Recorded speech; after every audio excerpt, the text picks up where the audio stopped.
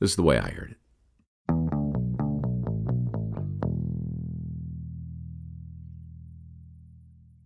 High in the hills of a town without pity, a stubborn sun slowly set on a warm September evening as a young starlet walked up the shoulder of a canyon road and onto the property of the biggest name in town.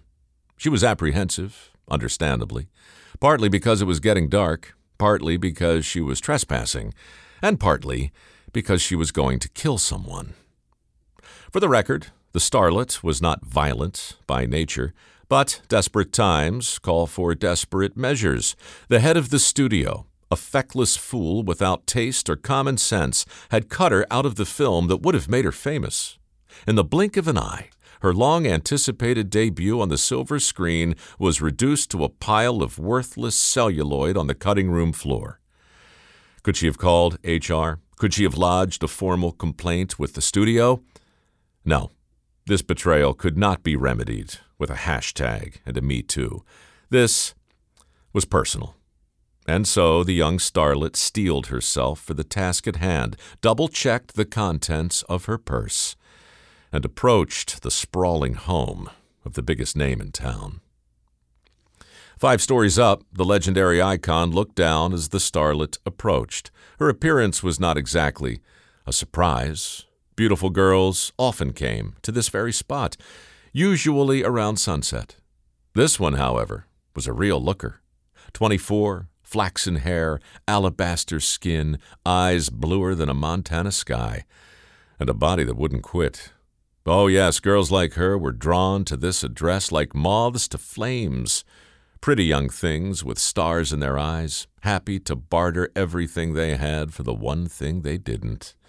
This one was more than welcome, up here on the top floor of the legendary address.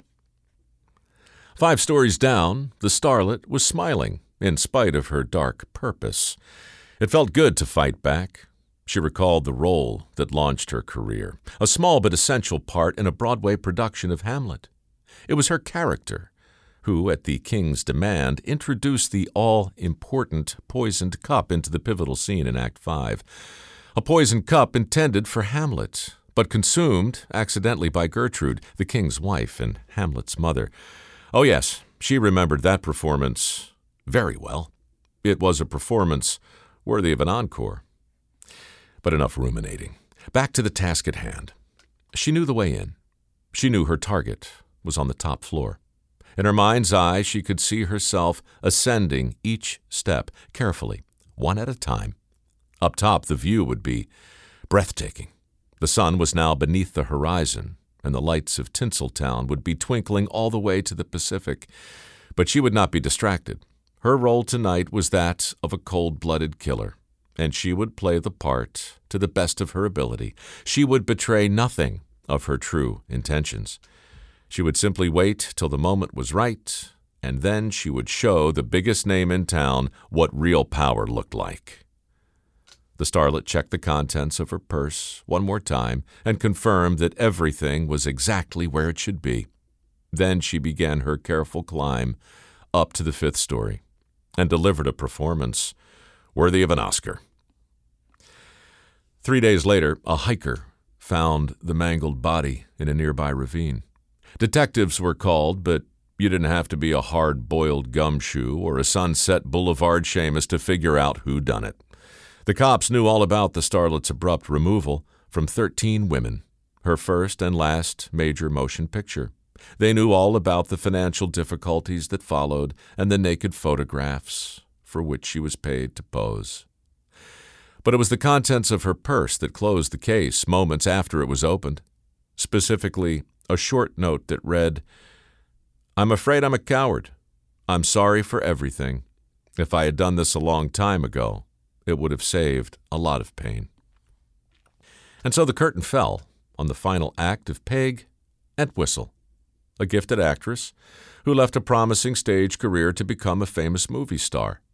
Alas, the only performance for which she's still remembered is the one she delivered on that warm September evening in 1932 at a famous address on the rocky slopes of Mount Lee, high in the hills of a town without pity.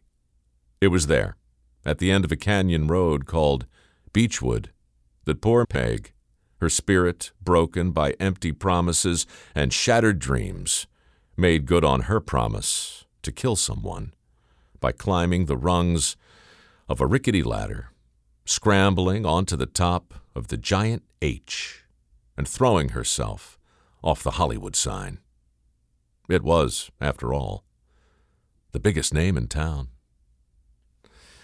Anyway, that's the way I heard it.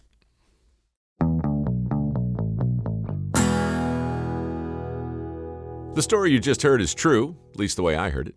Thank you, Chuck Klausmeyer, for producing this podcast. Matthew Zipkin, thank you for hitting the buttons over here at One Union Recording Studios. Thank you, gentle listener, for listening. And if you haven't subscribed and you would prefer not to miss a new episode, consider yourself officially invited to do that very thing. Talk to you next week.